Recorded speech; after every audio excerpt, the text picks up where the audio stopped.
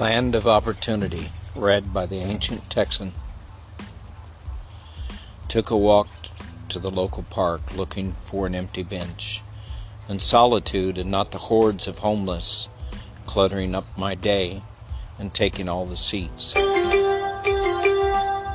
Found a bearded old man, more dignified than the rest, sitting at the end of the bench, leaving me a space to be alone and undisturbed. But when I settled in, he stood and started to preach. Homeless sleeping in the arches of the church, children protesting murders in the schools, in the streets teachers marching for funds, while overdoses filled the alleys.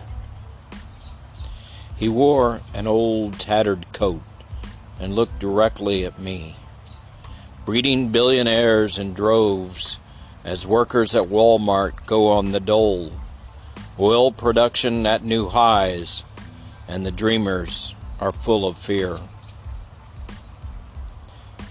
I wanted to run away, but there was a tremor in his voice that made my legs weak. In my old home, we darkened the room with curtains and padlocked the windows from inside, blocking the storm of misery in the streets.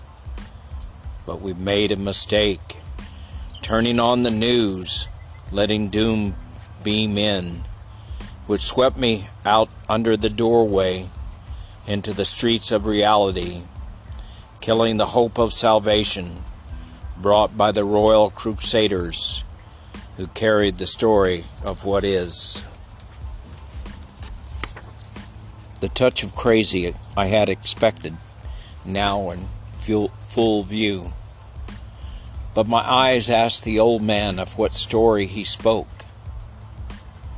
It is the story of America the greatest. We spread it in the schools between the killings, and to the defective in the alleys, and beam it into the houses, completing the circle of denial, turning away the reckoning and the poverty of our souls, and the salvation that comes with the truth. They say we live in the land of milk and honey, pinned to the few that now rise, avoiding the truth of the fallen many. Then his voice dropped to a whisper as he edged closer. We cling to what was and send the military out to boost our pride and blame the immigrants for our fall. I found it hard to believe, to breathe, as the preacher looked to the sky and cleared his throat. I found it hard to breathe as the preacher looked to the sky and cleared his throat. We made a country of the haves and have-nots. The masses of the have-nots we ignore when we tell the story of America the greatest, the land of opportunity. We have become the ruler of the enslaved, the slowest class of peasants, bound by the endless sea of debt, and left them interest to feed their children.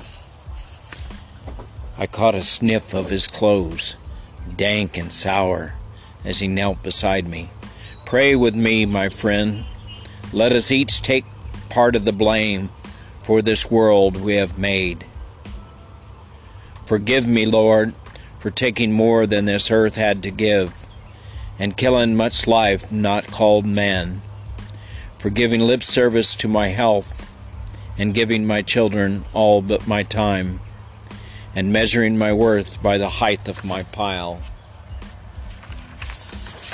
bought with money I didn't have.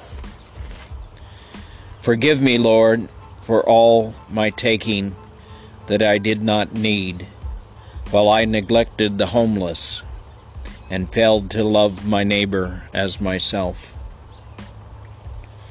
As I knelt with him to hear the fate of America, land of opportunity, I shouted again in my head, "What has gone so wrong?"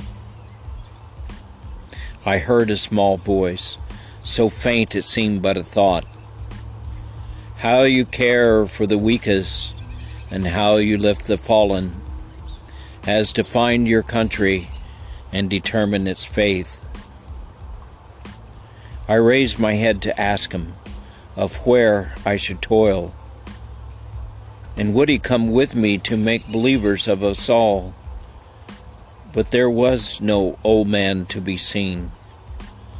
Instead, I found an old coat, dank and sour, folded neatly beneath my head.